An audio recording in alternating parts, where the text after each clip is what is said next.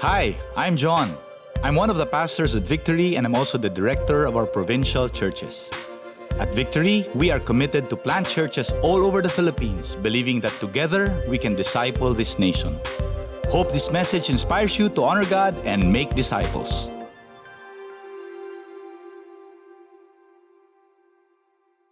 All right. So, alam niyo naman po, we are in this series called What Shapes Us, which is a series on our statement of faith sa Victory, no? And we're concluding our series today on the church. And ang power po ng statement of faith, which by the way, that's another thing na ang tagal natin pinag-isipan niya. Do we come out with a statement of faith? Because for up until now, we just said na Victory believes, according to the Philippine Council of Evangelical Churches statement of faith, so parang inaano na lang, which is valid, but over the years we wrestled, do we need to develop our own specific statement of faith? So, the statement of faith that we've been reading for the past few weeks, and we will do again next year, by the way. So, this is one of our most important sermon series. The best minds, if I can say that, of every nation, Victory and every nation, pinagsama-sama talaga natin to craft and put into words what we believe as a spiritual family, every nation in Victory, about some of the most important doctrines of the Bible and Christianity. So again, we will end it today for this year, but babalikan natin siya next year. And so, would you just join me? You don't have to stand up. And what it does, what a statement of faith does is, it clarifies.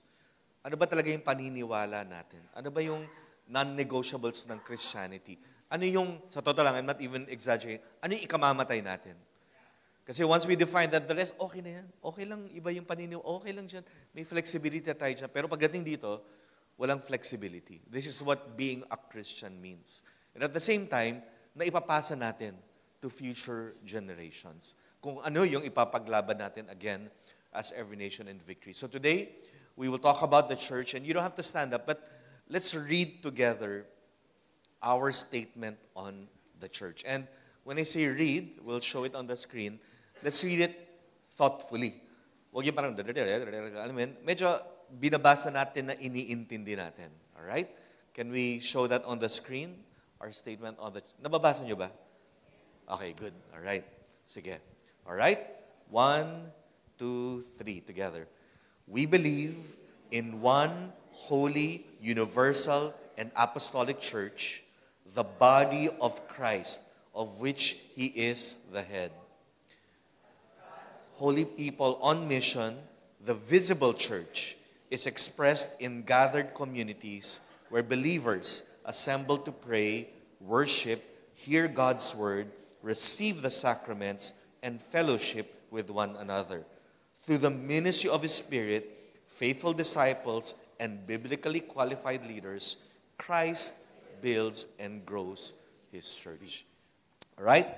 And so, our text this morning is Ephesians chapter 2. And what I'll do is for the next 30 minutes, I will trace the work of God through Ephesians 2. We'll start in verse 1 and maglalanding tayo later sa verse 22, all the way to the end. And we'll just go big picture trace of the work of God in our lives and in this world na makikita natin culminates in the building and establishing of the church. Okay? Ephesians chapter 2, verses 1 to 5. And you were dead in the trespasses and sins in which you once walked, following the course of this world, following the prince of the power of the air. And let me pause for a few seconds here. Pag sinabi ni Paul, prince of the power of the air, sa Tagalog, demonyo. Okay? Sinusundan natin yung demonyo. Alright? The spirit that is now at work in the sons of disobedience, among whom we all once lived in the passions of our flesh, carrying out the desires of the body and the mind, and were by nature children of wrath, like the rest of mankind.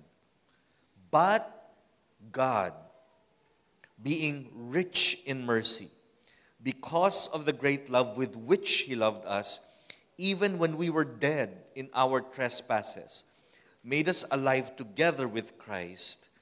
By grace you have been saved.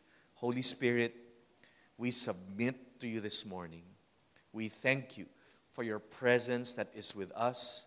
Bless the preaching and the teaching of the word. Renew our minds, transform our hearts, and shape our lives into the image of Christ.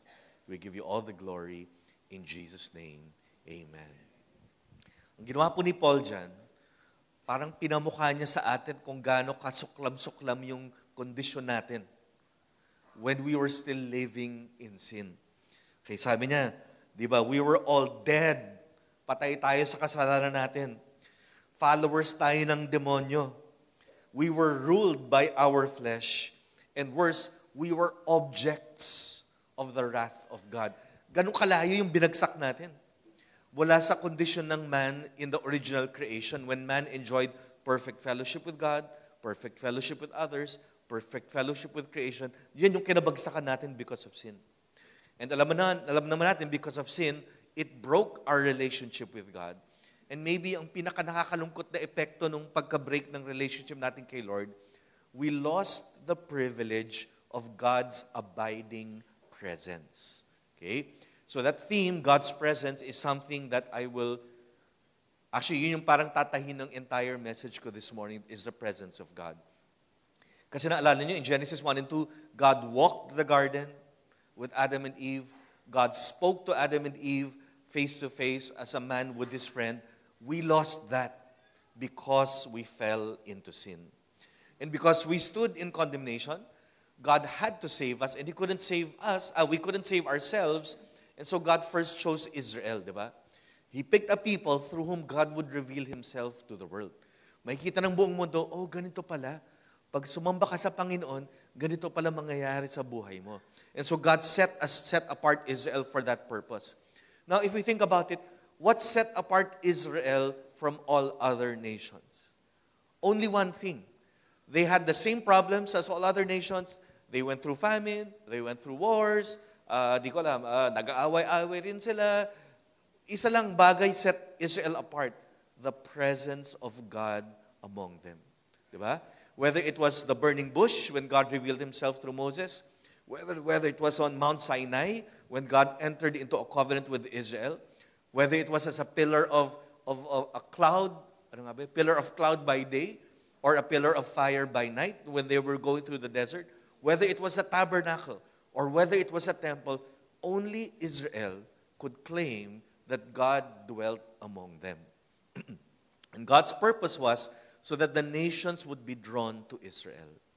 Ang problema, instead of the nations being drawn to Israel, si Israel na-draw sa ibang nations. Di ba, paulit-ulit sinasabi ni Israel, we want to be just like other nations. So, sumamba sila sa mga idols ng ibang nations. And so the greatest tragedy in the history of Israel in the Old Testament, it wasn't nung inokupay sila ng Babylon, it wasn't nung na-exile sila, it wasn't nung nasira ang Jerusalem.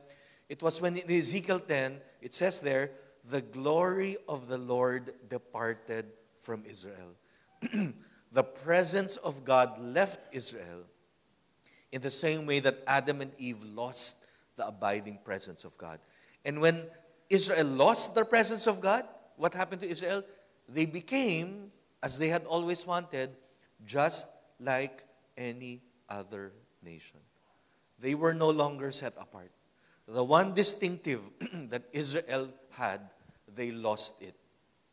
And so magmula nun, if you trace the Old Testament, most of the Old Testament prophecies that Israel hold on to was the promise that God would return once again and dwell among His people.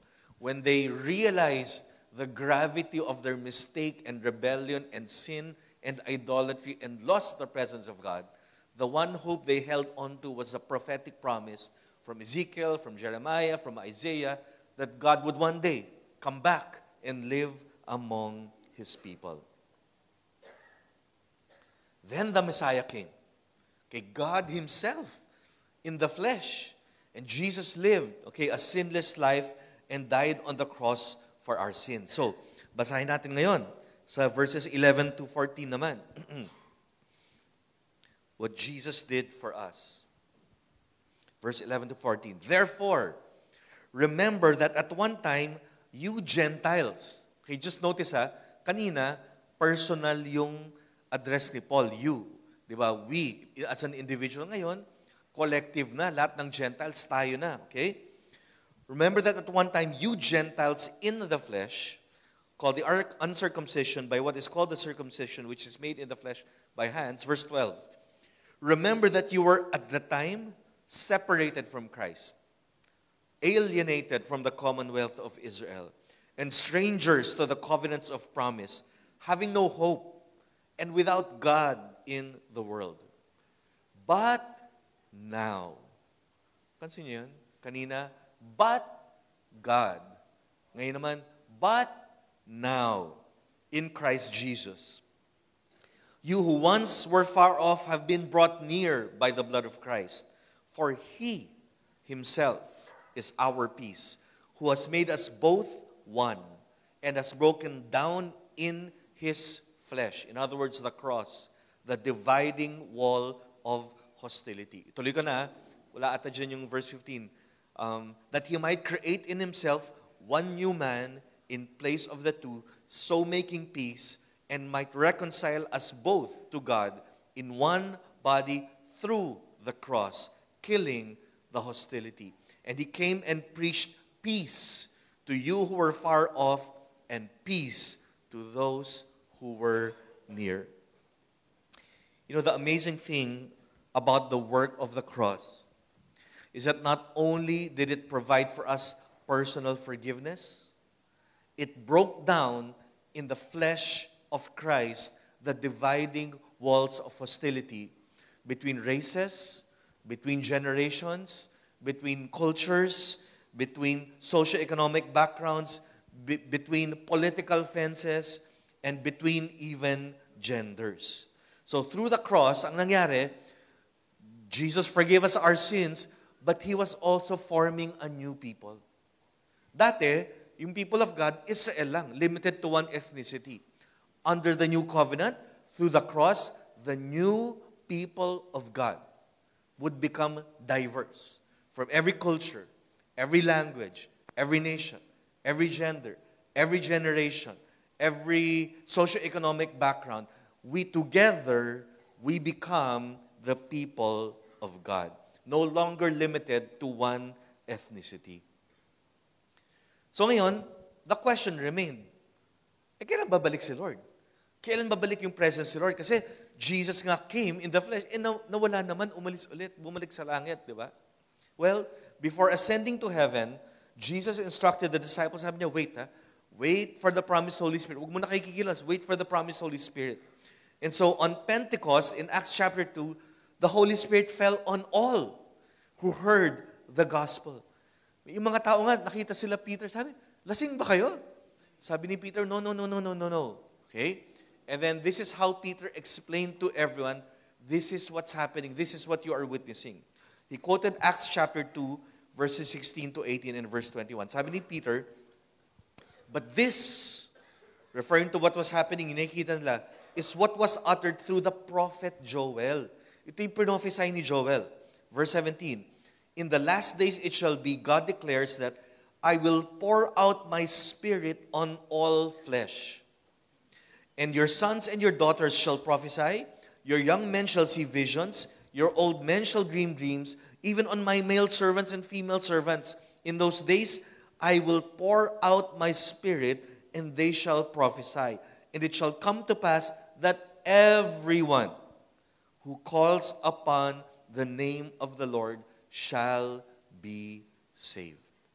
And as soon as Peter finished preaching, the 3,000, the Bible says, the 3,000 men from every nation, iba-ibang lahi, iba-ibang kultura, iba-ibang lingwahe, the Holy Spirit fell on them. Okay? Now, let's pause for a few seconds. Isuot niyo yung Old Testament hat ninyo. Okay? That was unbelievable and incredibly remarkable. Because you have to understand, in the Old Testament, the Holy Spirit only fell on a few individuals for a limited time to perform a specific task. whether it was Gideon, whether it was Saul, whether it was Samson, konti lang yung nabagsakan ng Holy Spirit. But here, during Pentecost in Acts 2, everyone who believed was filled by the Holy Spirit, as prophesied by Joel. Okay? Not just the 12 apostles, not only the 120 disciples, but everyone who heard and responded to the gospel. Therefore, okay, dinadala ko na kayo to the point I'm trying to make. Okay, I said all of that to say this. Therefore, the Holy Spirit is the fulfillment of the promise of God to return and dwell again among His people. And again, under the new covenant, the people of God, hindi yung mga Hudyo lang, it's anyone and everyone who hears and accepts the gospel. If you have the Holy Spirit in you, you are the fulfillment of the promise of God to dwell again and return among His people. What Adam and Eve lost, okay, let's give God a big hand. Yung winula ni Adam and Eve in Genesis 3, ni-restore ni Lord through His death and resurrection and through you and I as His church here in the world. And that's why if you read the New Testament, if you read Paul and his theology and the Holy Spirit, above all else, the Holy Spirit for Paul was the return of the promise of God of His presence among His people. So, siguro, okay, Pastor Michael, gets ko sinasabi nyo, anong connection sa church? Okay, thank you for asking that question. Okay, so nasa dulo na tayo ng Ephesians ngayon, verses 20 to 22. Verse 20, Christ Jesus Himself being the cornerstone, in whom the whole structure, listen to this, being joined together, grows into a holy temple in the Lord. In Him, you also are being built together into, listen to this, a dwelling place for God by the Spirit. In other words, the Holy Spirit now lives inside every one of us. It brings us together. Hindi isa-isa, hindi tayo hati-hati. It brings us together as the new covenant people of God. And the Spirit now builds us literally into the dwelling place of God. Think about this. When we gather together, we are the dwelling place of God. That's why in the New Testament, wala ng temple. In fact, in the New Testament, the temple now refers to the church. We are the dwelling place of God in this world. And so here's my point for all of you this morning. The church is the presence of God in the communities where God places us. Again, we lost the presence in Genesis 3. And in order to redeem the world, God had to dwell in temporary places, whether it was a tabernacle or a temple. But through the Holy Spirit, there is no longer a need for a temporary structure for God to dwell in, because He now lives in our hearts. And when we come together, we are literally the temple of God in this world. Now, hindi ko lang kung nabalitaan nyo, first week of October, meron tayong, Victory is part of a global family of churches called Every Nation. No? And every 3 years po, meron tayong World Conference every 3 years. Sa 2026, by the way, tayo mag-host, Philippines, okay? Ang World Conference. And wala naman to sa message ko, pero excited po lang ang buong mundo. Pagka Philippines ang nag-host, maniwala kayo sa hindi, buong mundo dadating. Talagang, they really want to see what God is doing in and through Victory in the Philippines. So anyway, pero this year po sa Cape Town, South Africa tayo, no first week of October. Doon tayo sa Cape Town International Convention Center. 71 nations were represented, where we have Every Nation churches and about 5,000 delegates. Now, we stayed another week after the conference. So after nung conference, nag-ask yung Cape Town International Convention Center, CTICC, ng meeting with the Every Nation organizers. So nagulat naman yung Every Nation leaders natin, sige, kailan tapos na kasi yung conference, okay na tayo, bayad na, maayos na lahat, thank you, ang galing ng service. So nagulat sila nag-ask ng meeting. Pero pumunta yung Every Nation leaders. And then, minit sila nung Chief Commercial Officer ng CTICC. And nagpasalamat yung officers. Laking pasalamat niya. Maraming salamat na kinonsider niyo yung CTICC at dito niyo ginawa yung conference. And this is the words. Hindi Kristiyano to Ito yung words ng CTICC commercial officer. Sabi niya, actually gusto ko lang makipag-meet kasi gusto ko sabihin sa inyo, there was, in his words, a shift in the atmosphere. Nung nag-meet po kayo dito, how many days? 3 days?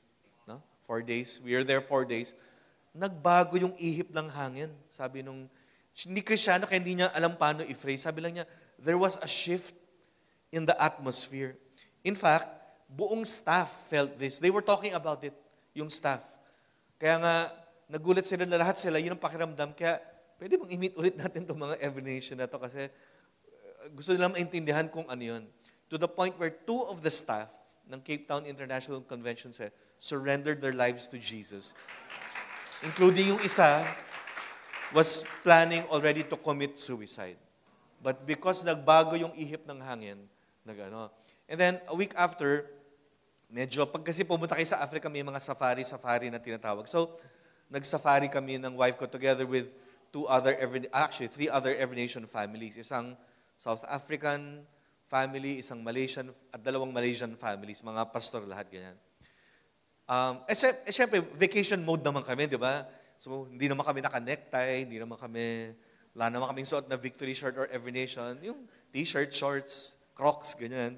Tapos kwentuhan, tawanan, puro hype yung anong mga itsura ng ganyan, saan makakakita ng ganyan. May guide kami na local Black African. At the end of the 4 days, nung nag-goodbye na kami sa kanya, alam mo sabi sa amin ni GK yung pangalan niya, thank you for bringing Jesus to us. Nagulat kami. I mean, never naman kami ako nga pala si Pastor Michael, ito si Pastor Simon, Pastor Timothy, Pastor Posing. Wala lang, si Timothy, si Simon. Kasi nga, bakasyon kami. Pero naramdaman niya, hindi ko lang, sa alaskahan namin, or hindi ko lang, siguro mga Kristiyano itong mga to. Those are his words, thank you for bringing Jesus to us. See, the gospel, remember, and the gospel is what created the church. And it's the church that embodies the gospel now. If you are the presence of God, the gospel is the only message that can bring people together. That's the honest truth. Whenever meron kang diverse group, different nations, languages, cultures, iba yung mga political beliefs, iba yung generation, sigurado magbabanggaan yan. Okay? Itaga mo na sa bato. Di ba? May differences, may clashes, may conflict. How can you bring everyone together? Only one answer, the gospel. Why? Because binasa nga natin, verse 15 says, Jesus Himself is our peace. Pag tayo lang, mag-aaway talaga tayo. But when our lives revolve around Jesus Christ and His Word, it will bring us together. He makes us one. Why? Because twice it says, He broke down in His flesh the dividing walls of hostility. Balikan ko yung conference natin, nung late kasi natatapos, 9 p.m., okay? Yung iba, maaga mag-start yung evening session, mga 6. So maraming hindi pa nakapaghapunan. Okay? So, yung isang gabi, nung 9 p.m., 5,000 yun, di ba? Hindi ako kasama dun eh. Siguro I think, mga 200 of the delegates ended up going to one restaurant na 7 Colors ang tawag. Nagimbal yung restaurant, hindi sila handa. 9 p.m., 9:30 na, 9:15 na. Magsasara na kami, biglang 200 yung dumating. So, na-shock sila, ganyan. So, mali-mali yung order, late yung mga order, nag-cancel ng mga order, parang ganyan. Pero nagulat yung may-ari. Sino ba itong mga to? Kasi yung mga customer, imbis na magalit, imbis na umangal, nagtatawanan, at nagkakantahan daw. Okay? And so, we know this because, same thing, a week after the conference, nag-email yung may-ari. Hindi ko alam saan pinadaan eh. Kasi hindi naman siya Christian, hindi rin siya Every Nation. Siguro nag-google ng Every Nation, kung ano yung nagpadala siyang email. Ito yung sabi niya sa email. I don't know whom to contact, but I just wanted to say thank you. Sabi niya, I felt the love of God through everyone's generosity in love, prayer, and patience. Tapos sabi niya, my husband and I felt God's love through your church.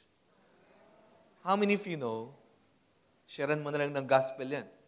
Mababorn again na yan, di ba? Ganun lang. Kaya pagpila natin sa bibingka mamaya, easy-easy lang ha, okay?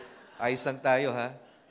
Parang kagabi, galing kami sa Victory Alabang 25th anniversary, hindi ako makasingit sa mga ibang dapat ingat tayo paglabas ng parking kasi puro mga taga-church dapat Kristiyano tayo ngayon, di ba? Okay. Now remember, okay, ang mundo ngayon kasi it forces us to take sides. Diba? Pinipilit tayo to take sides on every issue possible. And usually political, if I can be honest. And remember, God gave the sword, meaning politics, government, and justice, to the state. Trabaho ng state yan, yung sword. Okay? The church should never be the voice of the sword. And matters of politics and government and justice, laging may sides yan. Dapat may sides. But ang church, we are never the voice of the sword. We are always the voice of the cross. So may side rin tayo, but it's always the side of the cross. Whenever we look at issues, ang tanong lang dyan, what does the gospel have to say about this issue? Not ano yung kinikilingan kong politika, sino yung kinakampihan kong politiko, sino. Hindi. Ang tanong, what does the gospel say? And again, the church is the embodiment of the gospel in this world today. And I'll close with this question. It's a question every Victory church asks itself. Have we been exhibiting and demonstrating the presence of God in our community? To the place where yung magtataho kaninang umaga, yung security guard ng RS Square dyan, yung mga katabi nating mga negosyo, yung Tuesday ba na, Tuesday, nakainan dyan, yung mga ramdam nila na, dyan, may church dyan, yung people of God, andyan yan. Mabubuting tao yan, mababait yan. Nagbe-bless yung mga yan, di ba? So that's a question we always ask ourselves because it's not just about coming together and worshiping. It is literally making disciples of the community and impacting the world. So again, in closing, the Holy Spirit is a fulfilled promise of God to return and dwell among His people. The Holy Spirit now works to join, grow, and build the church to become God's dwelling place here. And it is this presence of God among us that we bring into communities that is the true hope that brings lasting transformation. Thank you for joining us. You can visit victory.org.ph to find a church, join the Victory Group, and give online. Thank you for partnering with us in discipling the city, the nation, and the world through your generosity. For more messages like this, you can subscribe to this podcast through Spotify, Apple Podcasts, and wherever you listen to podcasts.